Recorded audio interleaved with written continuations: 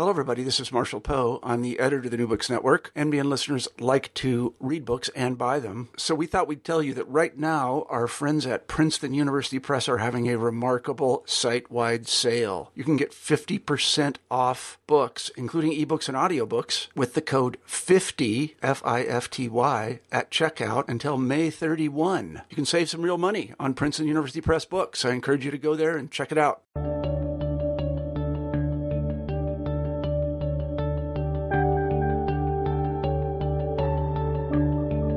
Hello, everybody, and welcome back to the New Books Network. I'm Marshall Poe, the editor-in-chief of the network, and every so often I like to get back in front of the microphone. My role is a different one on the network right now, but when a book crosses my desk that I think is particularly interesting and noteworthy, I read it and I try to talk to the author. In this case, I'm very pleased to say we have Gary Kulik on the show, and we'll be talking about his wonderful and very thought-provoking book, War Stories, False Atrocity Tales, Swift Boaters, and Winter Soldiers, What Really Happened in Vietnam.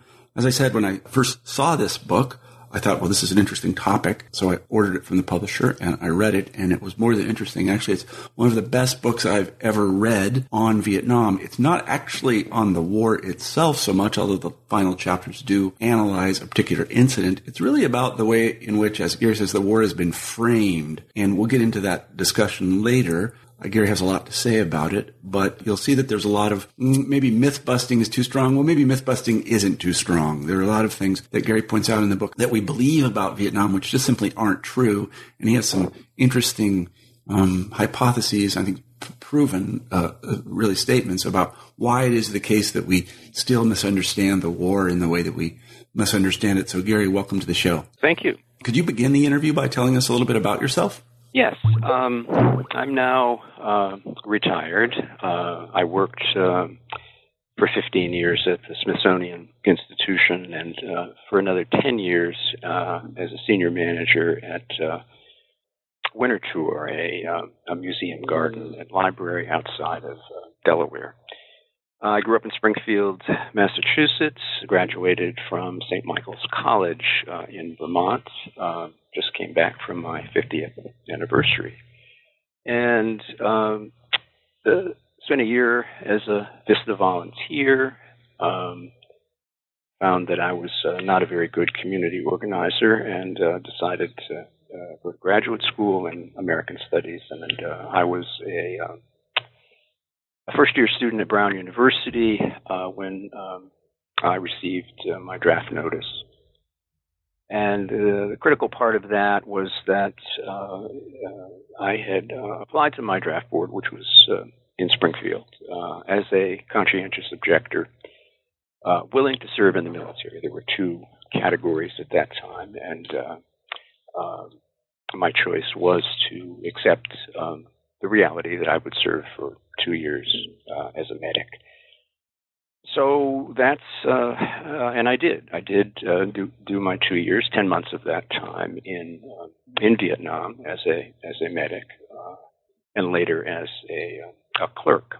And I can provide a little more detail about that. Mm-hmm. I went back to graduate school. I got my doctorate in American Studies at Brown, as I said, and worked for a time in a small museum in Rhode Island, and then received an appointment at the Smithsonian. We could get into this a little bit further, but I think I went out of my way to put Vietnam behind me mm-hmm. for years and years. Mm-hmm. And ultimately, I found that I couldn't. Mm-hmm. Well, that gets us right into my next question, and that is, if that's okay, sorry to interrupt, absolutely. But why did you write War Stories? Well, the beginning of the book has a very simple history. In the last years of my job at Winter Tour, I was increasingly unhappy. I was not pleased with the direction in which the institution was going, and ultimately I decided I couldn't support it and resigned. But while I was still working, my wife said to me, you need a project. So the project became a study of Vietnam War memoir. I've been collecting memoir for quite some time, and I have an extensive personal library. And so I wanted to begin not with infantry, but with the nurses. I'd been in the same field in Vietnam. My wife had a background in medical history. And all this began with a very close reading of a book by Linda Van Devanter called Home Before Morning, about an acclaimed book, sold many, many copies. She was widely seen as the single most important writer about the nursing experience in Vietnam. And her story was a reprise of the World War I stories of innocents lost and betrayed. But she added a third, innocents lost and betrayed, healed by therapy. So the book took off, and what I increasingly found is that it was a pastiche of completely unreliable anecdote, medical procedures that made no sense, viewing of American soldiers badly mutilated by the North that again made no sense based on my experience, where they were lying outside of the morgue, exposed to the flies and vermin of Vietnam. That simply wouldn't have happened. So that became a spur to a second edge, and that, in many ways, is the moral center of my book. This moral balancing act that I attempted between the exposure of false atrocity stories I knew to be wildly exaggerated and very likely false, while at the same time recognizing that we committed some egregious war crimes in Vietnam. The false atrocity tales were, to my knowledge, a novelty. No one else was writing about these things. And at a certain point, I think I began writing with an edge and an anger that it wasn't simply that the stories were told, it was that they were widely believed by credulous journalists in prestigious newspapers and magazines, the New Yorker, the New York Times. So that was the spur, and all of this begins to come together in 2004. John Kerry is running, and the Swift voters emerge. So I spent a substantial amount of time researching the issues that the Swift voters raised, and in the end, I felt very good about writing a book that would make both liberals and conservatives uncomfortable. I think you've done that. Thank you. I really do think you've done that. We'll come back to all these things. Let's go back to the memoir literature just for a second. Sure. I had not read Van Devanter's book, but another book that you talk about at some length in War Stories, which I imagine a lot of the listeners to this podcast have read, is Michael Herr's Dispatches, which I remember, actually, just to tell a personal anecdote, when I was, for some reason I was sick in high school. I think I had strep or something, and I told my mom to get me a book about Vietnam, and she brought me Dispatches. This would have been about 1978, and I couldn't make heads or tails of the book. I really couldn't. I read about 6 pages of it, and I was like, I don't get it. What? But I do remember the fanfare around the book and the blurbs on the book, and the fact that it's now taught in classes, and it's taught as nonfiction in classes. And so you have some good things to say about this, things that were really eye-opening to me as somebody that kind of came to admire the book, thinking that it was sort of nonfiction. But go ahead, if you could talk a little bit about Herr's Dispatches, that we'd appreciate that. Well, it's a very deceptive book. It took him several years to write. It's not dispatches from the war. He came back and mulled over this for quite some time. I consider it a book that dramatically blurs fact and fiction. He made up composite characters. He didn't always didn't tell his readers that he was doing that. Only the French got it right. They published it as fiction, and so it's a mordant, cynical book.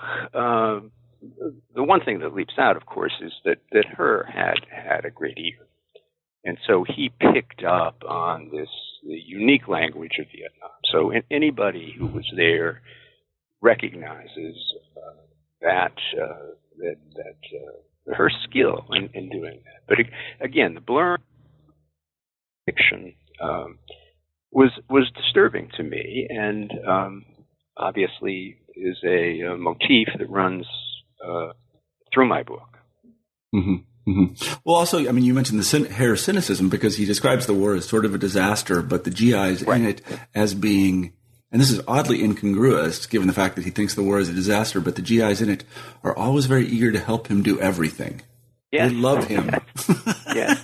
I'm like, I think this, this was, who wouldn't want to be noticed by a journalist? Yeah.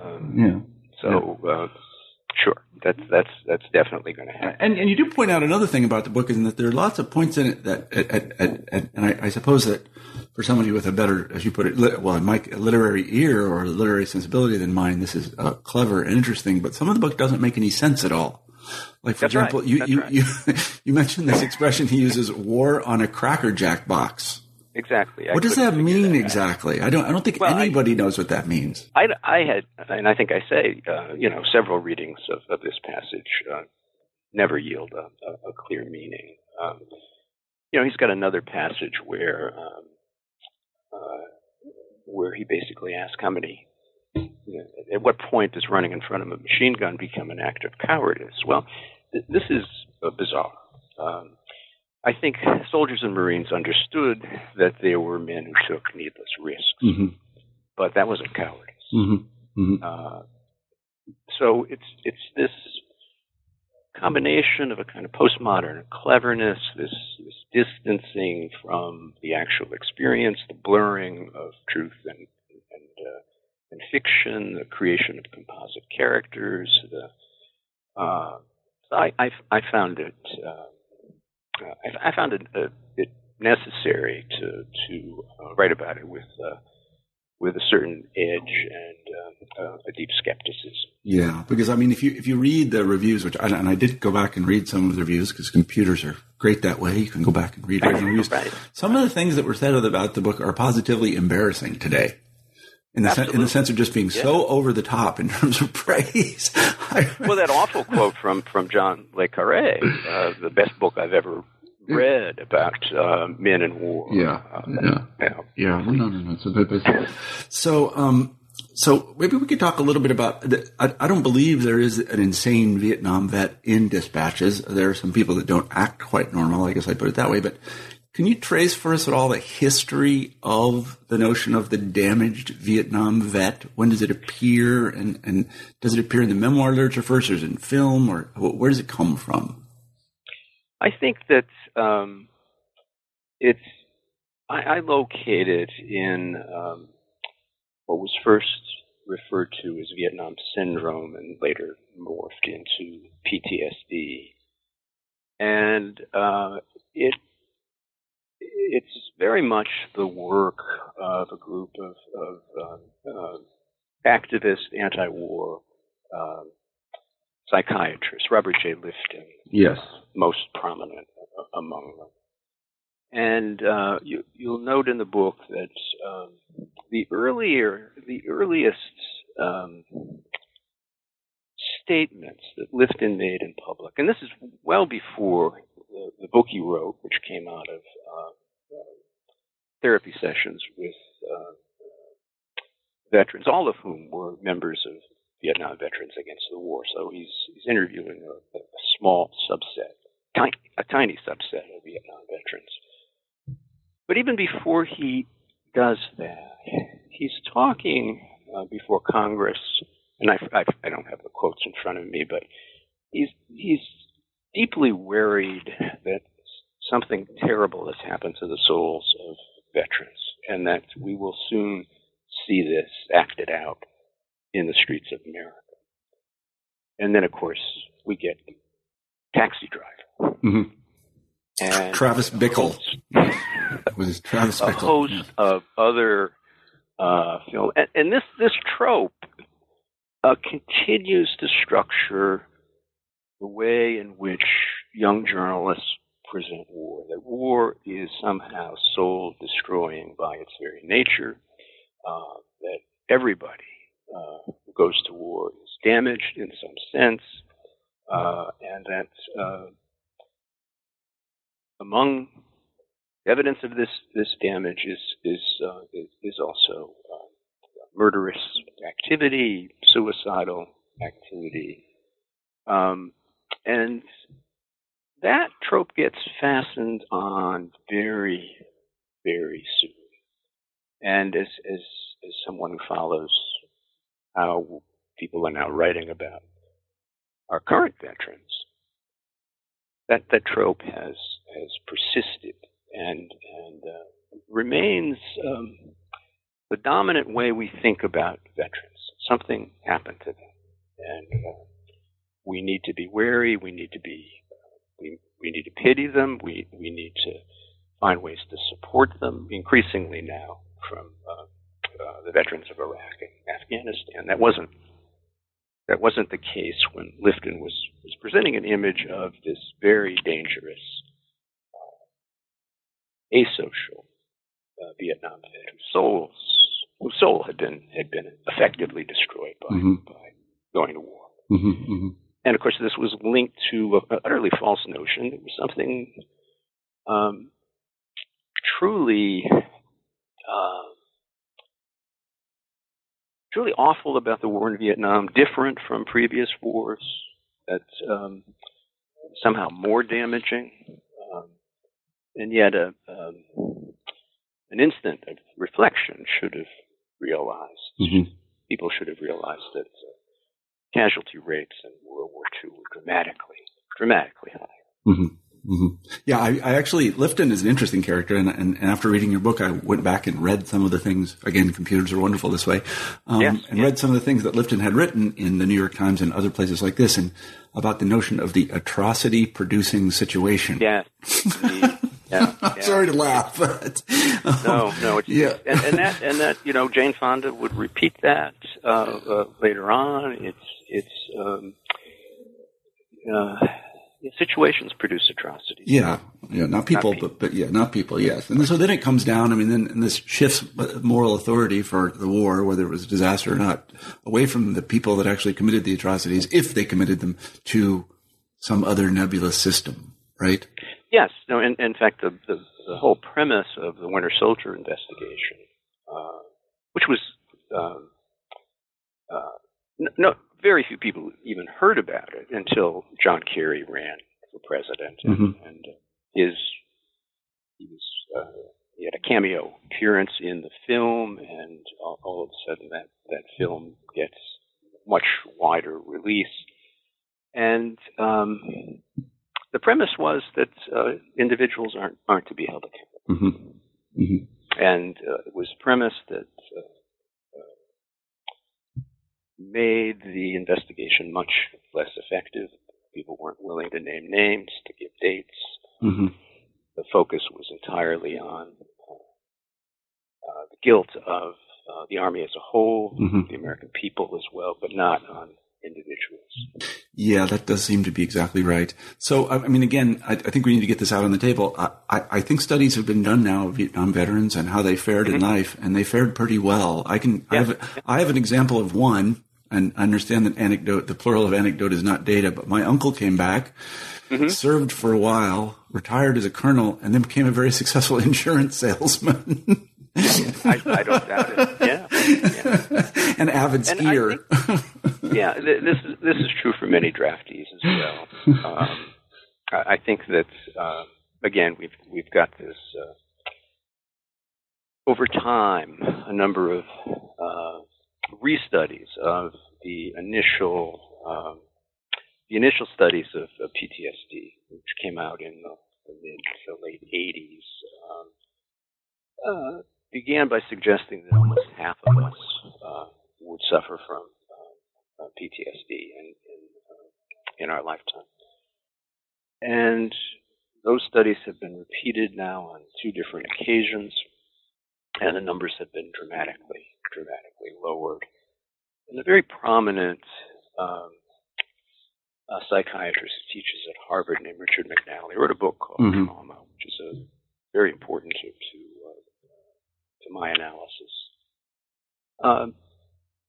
This was simply a letter he wrote. No one's going to see this. A letter, a footnote into the AMA's journal saying, if in fact we're talking about day-to-day dysfunction, the numbers are now down in the single digits for Vietnam veterans. Mm-hmm. And as you indicated, there's lots of us have moved on. That I think, given the trope that now afflicts all veterans, I sometimes think the best answer is that in the vast majority of instances, war neither builds character nor destroys it. What war does is reveal it. I wonder if we could talk a little bit about a related issue. Part of the evidence that is given for the fact that Vietnam somehow damaged soldiers is that, and let me put it in the starkest possible terms, that the rate at which GIs committed atrocities was higher in Vietnam than in other wars. And I'm not talking about the kinds of atrocities which one might include, for example, in, what was his name? Nick Turton, is that his name? Yeah, Turst. Yeah, name. He includes bombing campaigns as atrocities, but let's exclude those for a second. Let's talk about My Lai type atrocities, that is where soldiers actually shoot people. That there was somehow higher in Vietnam. You talk a little bit about this. What is your opinion on that? Well, there's no way to know that. Mm-hmm. There's no empirical evidence that would allow anyone to say with authority that the incidence of war crimes was, on the American side, was greater in Vietnam than in any previous war. I just don't know how you would quantify that. One of the things two things I want to say about that. I co-authored a piece with a Berkeley scholar of Vietnamese history named Peter Zinnemann, long piece, 40-some pages, in a journal called Cross Currents, East Asian History and Culture Journal. And those 40 pages were devoted to attacking Mr. Terse. And I'm proud to have co-authored that. I'm proud to have revealed him to be an incredibly sloppy, tendentious scholar. And I've forgotten the second thing I wanted to say about that. Well, we can say about Terse's book, which is called, I'm sorry, I'm blanked on it too. Kill Anything That Moves, is that right? Kill Anything That Moves. Yes, Kill Anything That Moves. Got a huge amount of press, and almost all of it favorable. A lot of it was favorable, and it's been translated into Vietnamese with there's one paragraph in the English version which lists known or suspected atrocities by the North or by the Viet Cong, and when it was translated in Vietnam, that paragraph was deleted, and there's no evidence that Terse ever protested that.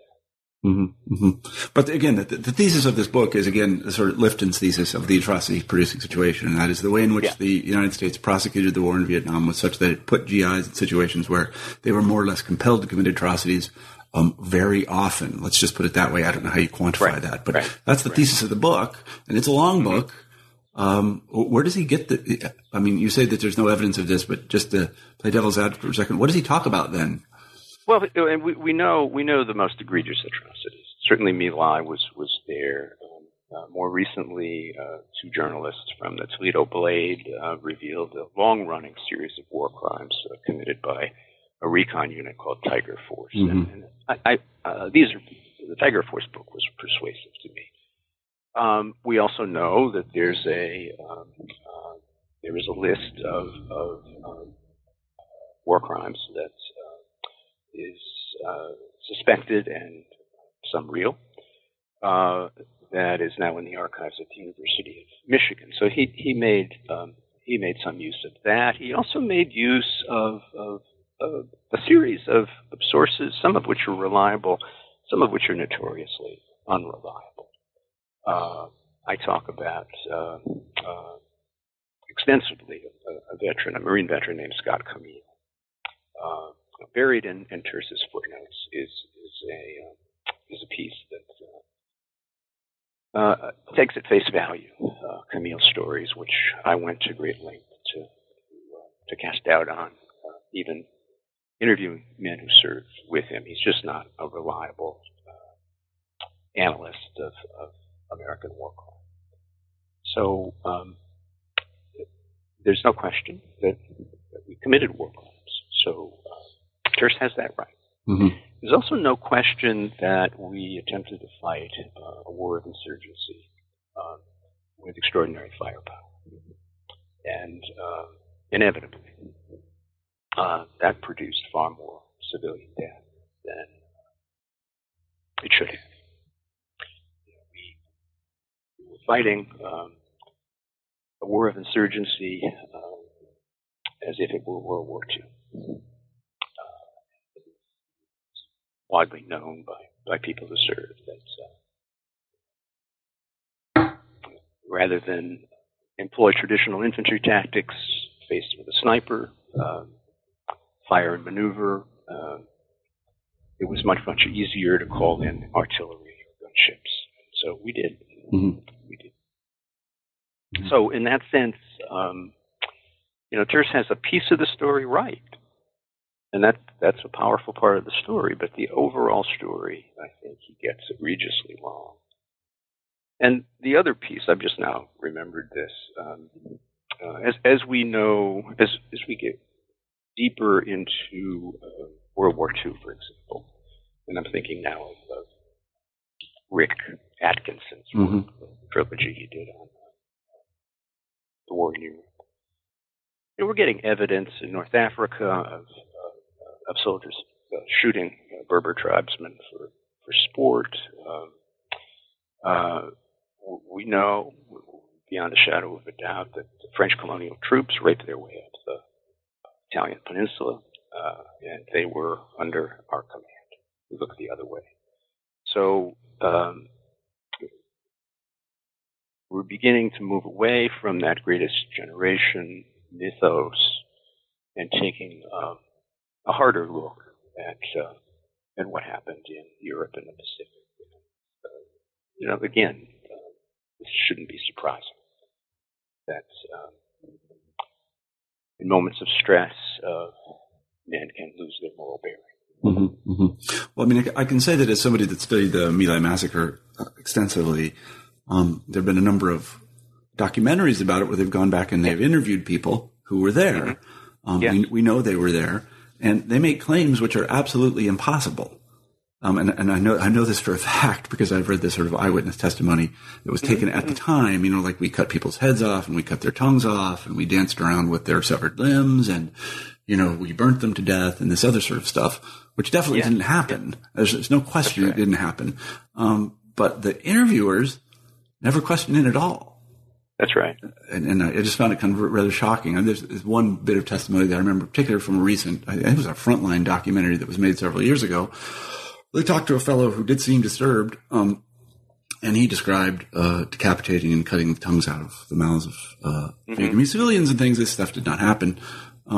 There's no question it didn't happen, but there was no effort to question. It was as if what he had to say was sort of beyond questioning. Yes, no, I think now of the Wallace Terry book, Bloods. There are 5 stories, 5 veterans interviewed for that book that make make outrageous claims, very similar to the ones that you've seen. And once again, reviewers were credulous in accepting these claims without thinking that, wait a minute, how can I, can we get some evidence for this? For years and years, and it may still be true that veterans would come back and say, I was up in a helicopter, we threw Viet Cong, we're trying to interrogate them. And I think I hope I put an end to those stories. I'm mentioning first that none of these stories had ever been corroborated. And at a minimum, you would think journalistic ethics would require you to do that. And the reality, of course, is for anyone who's ever flown in a helicopter, you can barely hear the person sitting next to you because of the noise of the rotor overhead. The Army helicopters flew with both doors open. This is the idea that this is a place for an interrogation is utter nonsense. But that story will probably linger longer than my efforts to refute it. Yeah, doubtless. So I want to go on past that story to another story, which you deal with, and that is spitting. But before that, I want you to talk a little bit about the Winter Soldiers investigation and its history and the way it has been, I guess, accepted by, I want to call it popular mythology. Well, I think the investigation itself was partially funded by Jane Fonda, and it took place in Detroit, 1971, and it received almost no publicity at the time. People would later claim that obviously the networks were never going to air shows like this, but when we're talking about hideous scenes of sexual torture, that's probably a more powerful reason why Winter Soldier wasn't aired. It became a film as well. Barbara Koppel, well-known documentarian, and others did the film. The film dies. We don't hear anything about it until 2004. And Carrie makes a brief cameo appearance. The Swiftboaters seize on this, and the film becomes very prominent once again. Well, it's on Netflix. It is literally on Netflix. Yes, is that right? Yes, it was on Netflix. I watched it. It also in the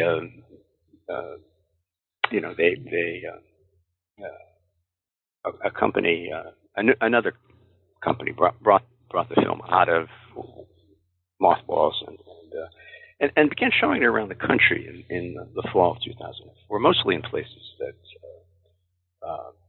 were likely to be liberal: Princeton, Minneapolis, I forget where else. So I wanted to read the reviews, many of them coming out in alternative papers, and one egregiously awful review in the Washington Post by a film critic who still writes for the Post. And so you had this extraordinary moment where Swiftboaters were saying, all these guys are frauds, none of this happened. And left liberal reviewers are talking about it as the unvarnished truth, despite a generation of work suggesting that all documentaries are often blur the line between film and fiction, fact and fiction. So both of these positions can't be right, and in fact, they were both wrong. I think I simply wrote that this is we need to look at this without this ridiculous Manichaean dichotomy, truth or false and falsehood. And what I discovered should have been available to others. the Army took every single one of these allegations with great seriousness Mm-hmm. and interviewed. They went and interviewed, and I believe the Navy did the same thing for the Marines who were testifying. And I don't have the number right in front of me. I read about it in the book, but a considerable number of these men just backed away. Mm-hmm. Now, they may have been intimidated. I wouldn't rule that out. But many of the wild assertions and the wildest assertions, some of them you mentioned, came in the first morning of that testimony with 1st Battalion, 1st Marines, and that was Scott Camille and another fabulous named Joe Bangert. Seemed to be competing. This was a comment made to me years later by a psychiatrist who was also on that panel. Seemed to be competing with each other to tell the most gruesome, sexually tinged atrocity stories. And as I said earlier, I paid close attention to Mr. Camille and interviewed people who served with him, and I find it completely unreliable. So let me, while we're talking about the Swift Boat veterans, here's the part that probably would make conservatives, or at least opponents of John Kerry, a little bit uncomfortable. You don't like a lot of what the Swift Boat veterans have to say about John Kerry's record. Well, I think not only that, I think I demonstrated that some of it can't possibly be true. Mm-hmm. Yeah. You had this egregious incident where Kerry is awarded a Bronze Star for valor, which is not an especially high award for valor, on a mission in which one of his fellow Swiftboat commanders comes on a major television show in the middle of the election and says no one was fired. He couldn't have been, you can't have an act of valor if no one is firing at you. There was no action that day. It's a guy named Thurlow, and it turns out that Thurlow was himself awarded a Bronze Star for valor. And the citation clearly indicates they were under fire. Yeah. So this is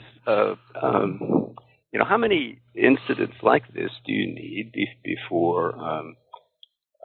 It didn't take me long to agree with John McCain, who immediately came to Kerry's defense, thinking that the attacks on his service, on his medals, was dishonest and dishonorable. Yeah, yeah. Well, it's an interesting perspective. I mean, I don't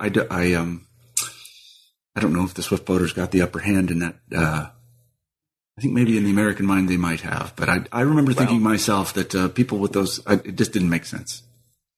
Well, you could. I think they were decisive in the election. I think what has happened now, and I think I use this term. I'm not going to be able to quote myself, but if you look up swift boating on Wikipedia, I believe there's a quote from me saying that this has become a synonym for, and I'm not going to get the quote exactly right, but a synonym for dishonest attack. Oh, good. Well, that's so swift boating has come down to us. That's good. Yeah. Well, as metaphor for this. So then let's go on from John Kerry's record and the Swift Boaters to another tale that you hear a lot about Vietnam, in addition to people being thrown out of helicopters and this kind of thing. And that is veterans returning often to San Francisco and being spat upon. Right. Seems like San Francisco is where it happens. So can you talk a little bit about that? Well, I think I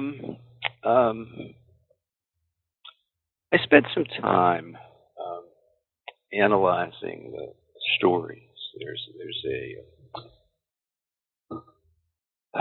There's a book, and I'm blanking on the title now.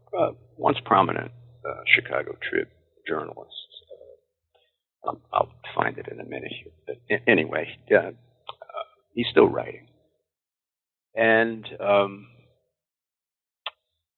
he collected a vast number of these stories.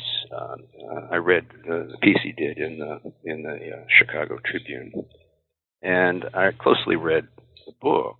And what what you quickly find is that these are formulaic stories. And the principal formula involves a solitary female spitter, usually a hippie, approaching a soldier or marine in the airport, San Francisco, LA, Seattle, and spitting on that soldier. And the soldier's reaction typically is not anger or not any desire to retaliate, again, in the majority of instances, but just, how could this happen? The journalist I'm thinking of, his last name is Green. And so these are formulaic stories that single out a hippie female as the protagonist. They surface only years later. There are some, a very small number of contemporaneous I Was Spit Upon stories. So these are years after the fact they begin to surface. And as I read the Green stories, if you tell me something that I know is improbable, then I'm probably not going to believe your story. And there are just too many improbables in these stories. But the largest issue for me was there's nobody who says, I wasn't spit upon, but my buddy was. I saw it happen. There's no corroboration. When I returned from Vietnam, I came through Seattle, Tacoma. I was surrounded by other veterans. This was a factory process. We're on our way home. So the idea of a solitary veteran walking through a cavernous airport on his own and spit upon by a female hippie just struck me as given everything I knew, given the length of time it took to begin telling these stories, suggested to me that this was a metaphor for how a lot of veterans felt, how they felt they were being received by their fellow citizens. So this kind of whether it's a false memory or just the story I need to tell. And of course, the fundamental reality here is that we don't get these stories in proliferation until the Rambo movie. And Rambo has a rant toward the end of the first Rambo movie, where he talks about being spit upon. Mm-hmm. And I think the movie had a tremendous impact on transferring the notion that many of our fellow citizens thought we were dupes or criminals, or we could have tell a story where I was talking about my conscientious objector status, and somebody said, in effect, that, there were easier ways to beat the draft than that. And of course there were. I knew that was the point of, but that kind of disrespect, which lots of veterans felt. I mean, no one, when I came home, no one wanted to hear about whatever good we were doing. No one wanted to hear stories of heroism, certainly. No one wanted to hear any stories. Mm-hmm. So there's that. So the spitting becomes this way of expressing how the country greeted us. But I think in the vast majority, and I'm not saying you can't prove a negative. Somewhere somebody spit upon a soldier, a Marine. But the proliferation of these stories simply struck me as well. You conclude the book with a bit of a departure. You investigate Yes. An atrocity story. And I think it's told by, I'm trying to remember this, Terry Whitmore, is that right? Terry Whitmore. Yes, Terry Whitmore plays a principal role in this, and it occurs in Quang Tri Province. Is that right? That's right, October 1967, and unlike many other false atrocity stories, Whitmore identifies the company, identifies the date, the time, roughly the time. So, yeah, tell us a little bit about Whitmore and how he came to tell the story, and then sort of unraveling. Sure. Whitmore is a deserter. He ends up in a hospital in Japan. He'd been wounded, I believe, at Kantian, while serving Bravo Company, 1st Battalion, 1st Marines. And he gets a Japanese girlfriend. The girlfriend is on the left, and she helps him desert. So he ends up going through Moscow. He ends up he would live his life mostly in Sweden. Mark Lane, who wrote a notoriously bad book called Conversations with Americans, runs into him in Stockholm and gets him to tell the story. Whitmore would later produce a book. Simon & Schuster, I believe, was the publisher. And it would be reprinted some years later by the University of Mississippi Press to positive blurbs. The story that there's sufficient discrepancy between the oral interview in Mark Lane and then Whitmore's own book to bring some skepticism to this, but didn't seem to dissuade people who wanted to republish it or people who thought it was reliable. I thought the story made no sense. 300 people killed. It was on. We're talking about a company of Marines committing an atrocity on the scale of the mean line. So I want to get to the bottom of it. And getting to the bottom of it required some patience, some emailing of Bravo Company. 11 had a website. So I'm on the website asking these questions, arousing suspicion. Ultimately, I get the name of a company commander and a lance corporal who were court-martialed. And then I'm able to call up Washington and get a copy of what's known as the Article 39 investigation. Hundreds of pages of testimony.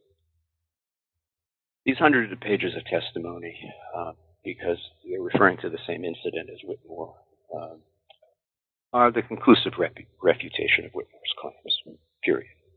There's nothing like this happens. The Marines recognize that one young lance corporal took a woman out from her hot bunker, really, and shot her in the back,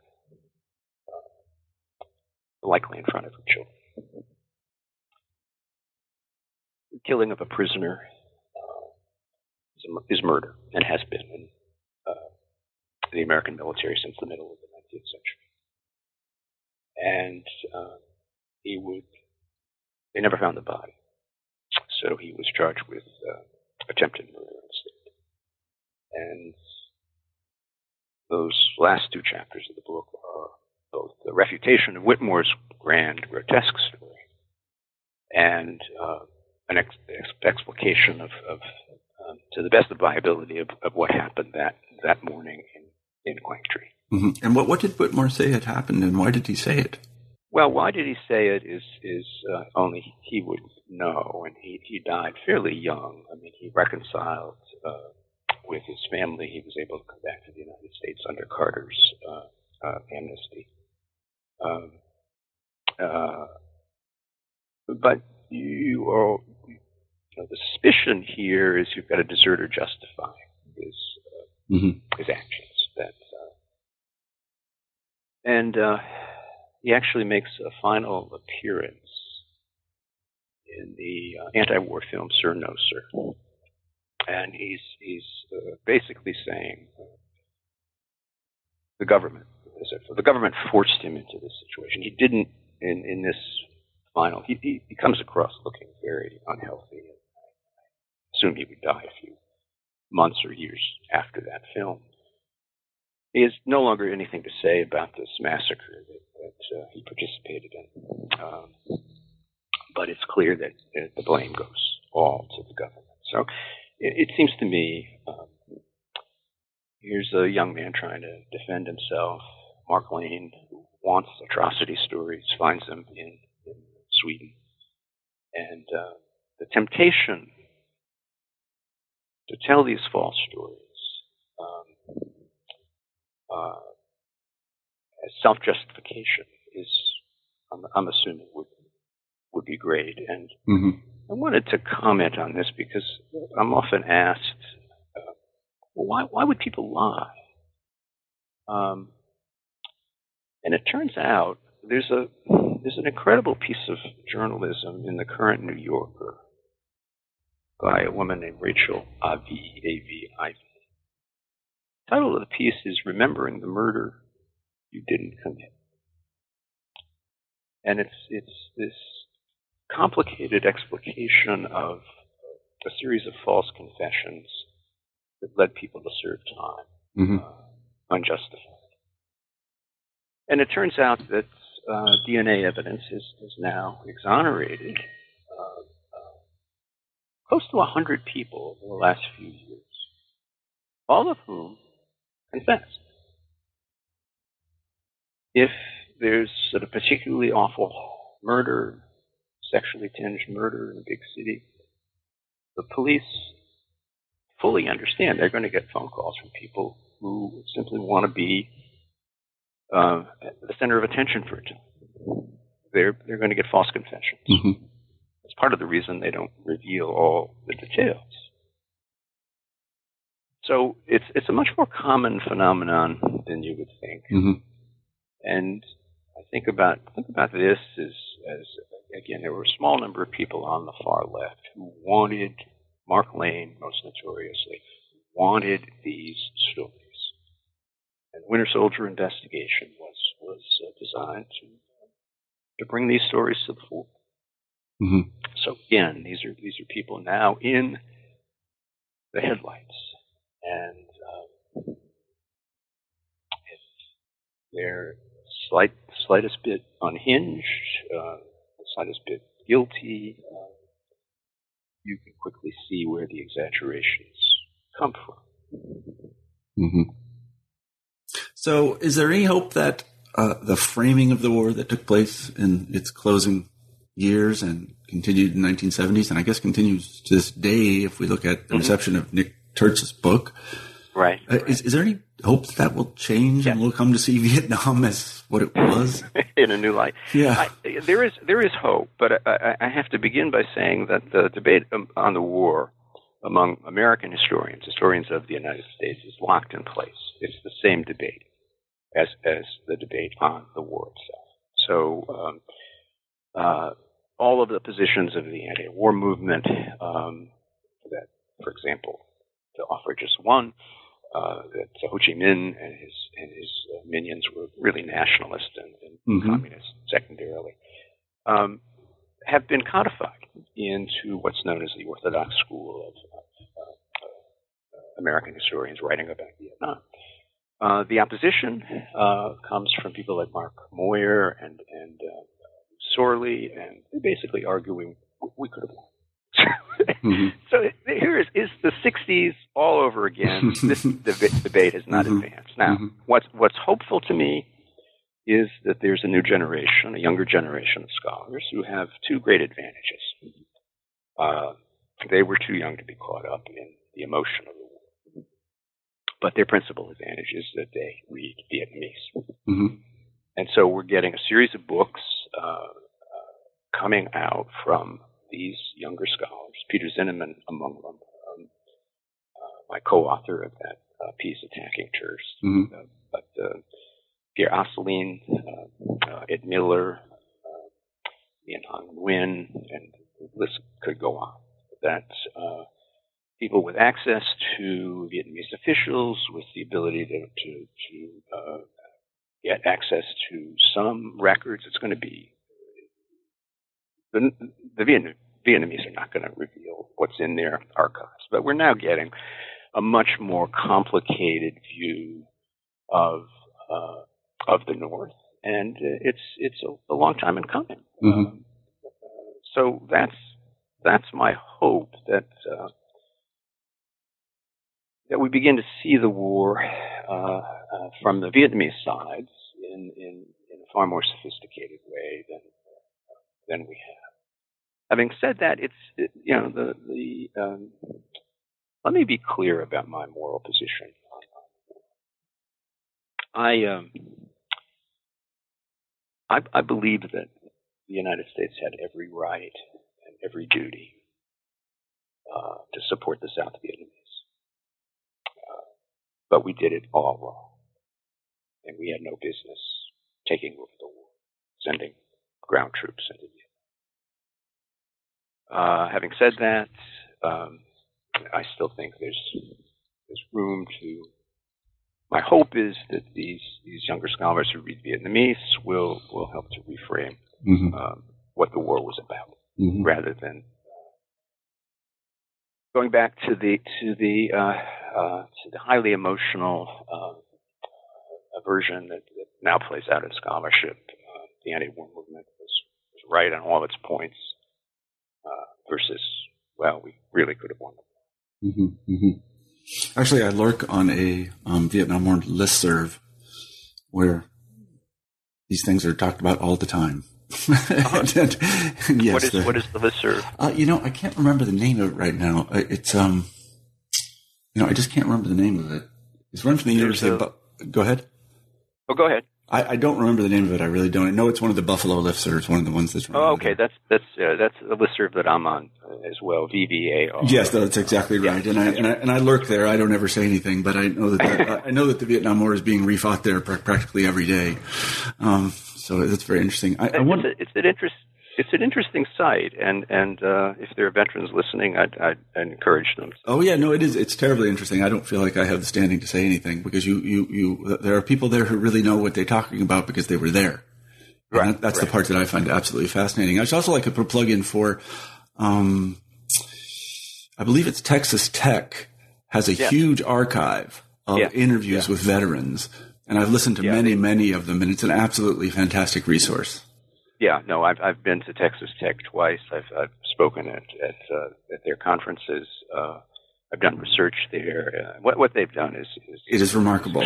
It is, and they really deserve credit for sort of saving the legacy of the war on all this material and data and these other things. That they have a kind of virtual archive which is accessible to everyone. Yeah. It's a remarkable resource, and I hope whoever. I completely agree. Whoever does the funding for these things, give those people more money, please. Well, they would appreciate that. Yeah, I'll make sure they know that. They're doing absolutely fantastic work. And I know that when I was doing the first research on the book that I'm writing now, I listened to thousands of hours of those interviews, and they're just wonderfully conducted by really dedicated people that know a lot about it. Mm-hmm. And they let the veterans speak, which is really great, I think. So that's a plug for them. And I want to give one more plug for your book, and I want to do it in an odd way. I want to make sure that people read it and not think that it's a really partisan book, because it's not. And so I'm just a series of statements. So you're not saying that, for example, there weren't any atrocities in Vietnam. You're saying there were. Yes, of course. Yes, of course. And you're not saying there's no such thing as PTSD, because there is, right? No, there is. Right. And you're not saying that everything that was said at the Winter Soldier investigation is bullshit, because some of it wasn't. That's correct. Right. Yeah, exactly. And that much of what you can find in the memoir literature is completely valid. Valid in terms of that person's experience. Right. Exactly. Yeah, sure. I just think it's important for people to know that the book it's not exactly, it's definitely not a polemic for or against the war, or for or against the anti-war movement, or for or against the people that fought there. It's a kind of excellent assessment of the way in which it has been framed, and the way in which people who both were in the anti-war movement and who went and who weren't and were just engaged citizens have elected to talk about it. Oh, thank you. I appreciate that. And that was what was really eye-opening to me. I didn't realize that Travis Bickle had that kind of lineage. Going back to Taxi Driver. So it was very eye-opening for me. We're still dealing with that. Yeah, if I understand. You read what's coming out of Iraq these days. Yeah. And yes. It's funny because also to say something about Netflix for just a moment, they, for some reason they're releasing Army war films that were made. They're films about soldiers coming home after World War II. And one of them, I don't remember the name of it. I wish I did. But one of them is about soldiers who came back from World War II, basically with psychological injuries. And, they begin with statistics that basically says 20% of the people we deal with have severe psychological problems. 20%. This is World War II. That was contemporary. They made this film, and they show them treating these films, and the treatments are kind of funny because they're a little bit Freudian and they're kind of crazy. And but the point is that obviously the Department of the Army, or the Army at the Pentagon at that time, was very concerned with this. I mean, this film was suppressed, by the way. It was not released to the public, right? Because they didn't want to say that 20% of these casualties were what essentially they would have called at the time shell shock, or I think they called it battle fatigue. Is that right? Battle fatigue was the term. Yeah. And the percentage of men who suffered from battle fatigue, particularly, we know a reasonable amount about this, and I write some about it in the European theater. Was very high. Yeah. There's the late writer Paul Fussell. In his book Wartime. His book Wartime. Yeah. Out of his experience, basically said, look, you serve for the length of time that I did, and he was a platoon leader in a company that was in substantial combat. One of three things is going to happen. You're going to die. You're going to be wounded. Hopefully, it's the $1 million wound that sends you home, or you're going to break. Mm-hmm.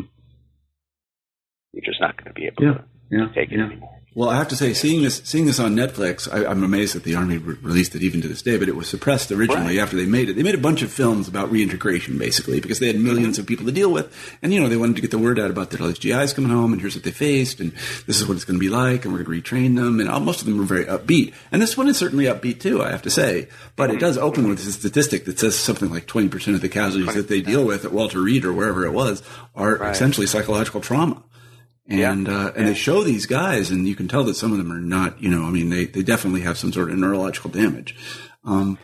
But the Army took it very seriously, they knew. And I think they, they were, certainly the Army Medical Department was very serious about this. And the context for this is the casualty rates in the European. Yeah.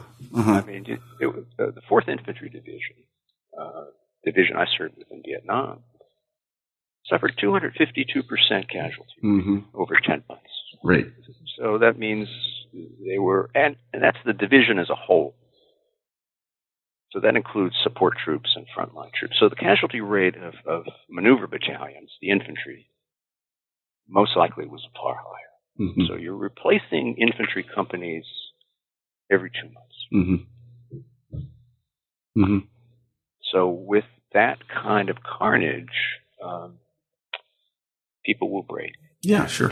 Yeah, they will. That's right. They will, and they always have. I think anybody that's read about the Civil War and any previous knows that this is it's a horrendous thing. And, it was, I guess I don't want to say that there wasn't anything terribly unusual about Vietnam. I don't know. I'm not really an expert, but it seems to me that the experience of Korean War veterans, World War I, World War II, it was, there's something about this experience that is damaging, and we should acknowledge that. Whether it's damaging in the sort of PTSD way, I don't know, but certainly it's been around for a long time as as basically the release of this film, which I have to say, I wish I could come up with the name of it. I really do, because I imagine you would love to watch it because it's truly astounding. I can find. In fact, there was an editorial recently. I believe it was in the Wall Street Journal, comparing the aftermath of World War II, the studies that were done on the American soldier, famous sociological studies, Stouffer, the American soldier. Yeah. There's nothing comparable. We don't, and that was a very balanced, thoughtful book that recognized both damage and men coming home back, coming back healthy, moving on with their lives. We need something like that. Yeah. Something more, much deeper, both for Vietnam and for Iraq, Afghanistan, and that tells the true story of the men who are suffering, but also is able to move beyond this notion of a kind of pathetic victimhood that recognizes that even as one of the nurses I wrote about, even with PTSD, I came home strong. Interesting. Well, we've taken up a lot of your time, Gary, and I really appreciate it. I want to close the interview by asking you what is really our traditional final questions on the New Books Network, and that is, what are you working on now? I'm working on a book that's I would be happy to read if I could. If I could read it, I wouldn't be working on it. But it's hard to believe that one topic that hasn't received the attention, worthy attention, is the story of conscientious objector medics who served in Vietnam. So that is indeed what I'm working on, and it's an emotional book for me. I gave a paper on this 2 years ago at Texas Tech. It serves as the kind of introduction. I've got one long chapter written. I've got others to go, and of course this depends very heavily on contacts. And so if anyone out there served as a CO medic in Vietnam, I want to hear from you. And our story was, I don't want to make this a story of how to put it, we were all morally upright, and we were a complicated lot, based on my experience, and I want to make sure that that's recognized. Not all of us refuse weapons, understandably. That's part of the story. Well, I want to say that I think I feel safe in saying that you're the perfect person to write this book. I hope so. I hope I'm not too close to it. That's why I want to. It can't be. I want to tell these sentimental stories about CO heroes. Well, I want you to come back on when you're done with the book. Okay. Promise? I'd love to do that. Okay, that would be great. I promise. Right, so let me tell our listeners that we've been talking to Gary Kulik about his terrific book, War Stories, False Atrocity Tales, Swift Boaters, and Winter Soldiers, What Really Happened in Vietnam. Thank you very much for being on the show, Gary. Thank you. And let me say to everyone who listens to the New Books Network, we really appreciate you listening to the interviews. We like producing them, and we are very glad that you get something out of them, and I hope to talk to you later. Bye-bye.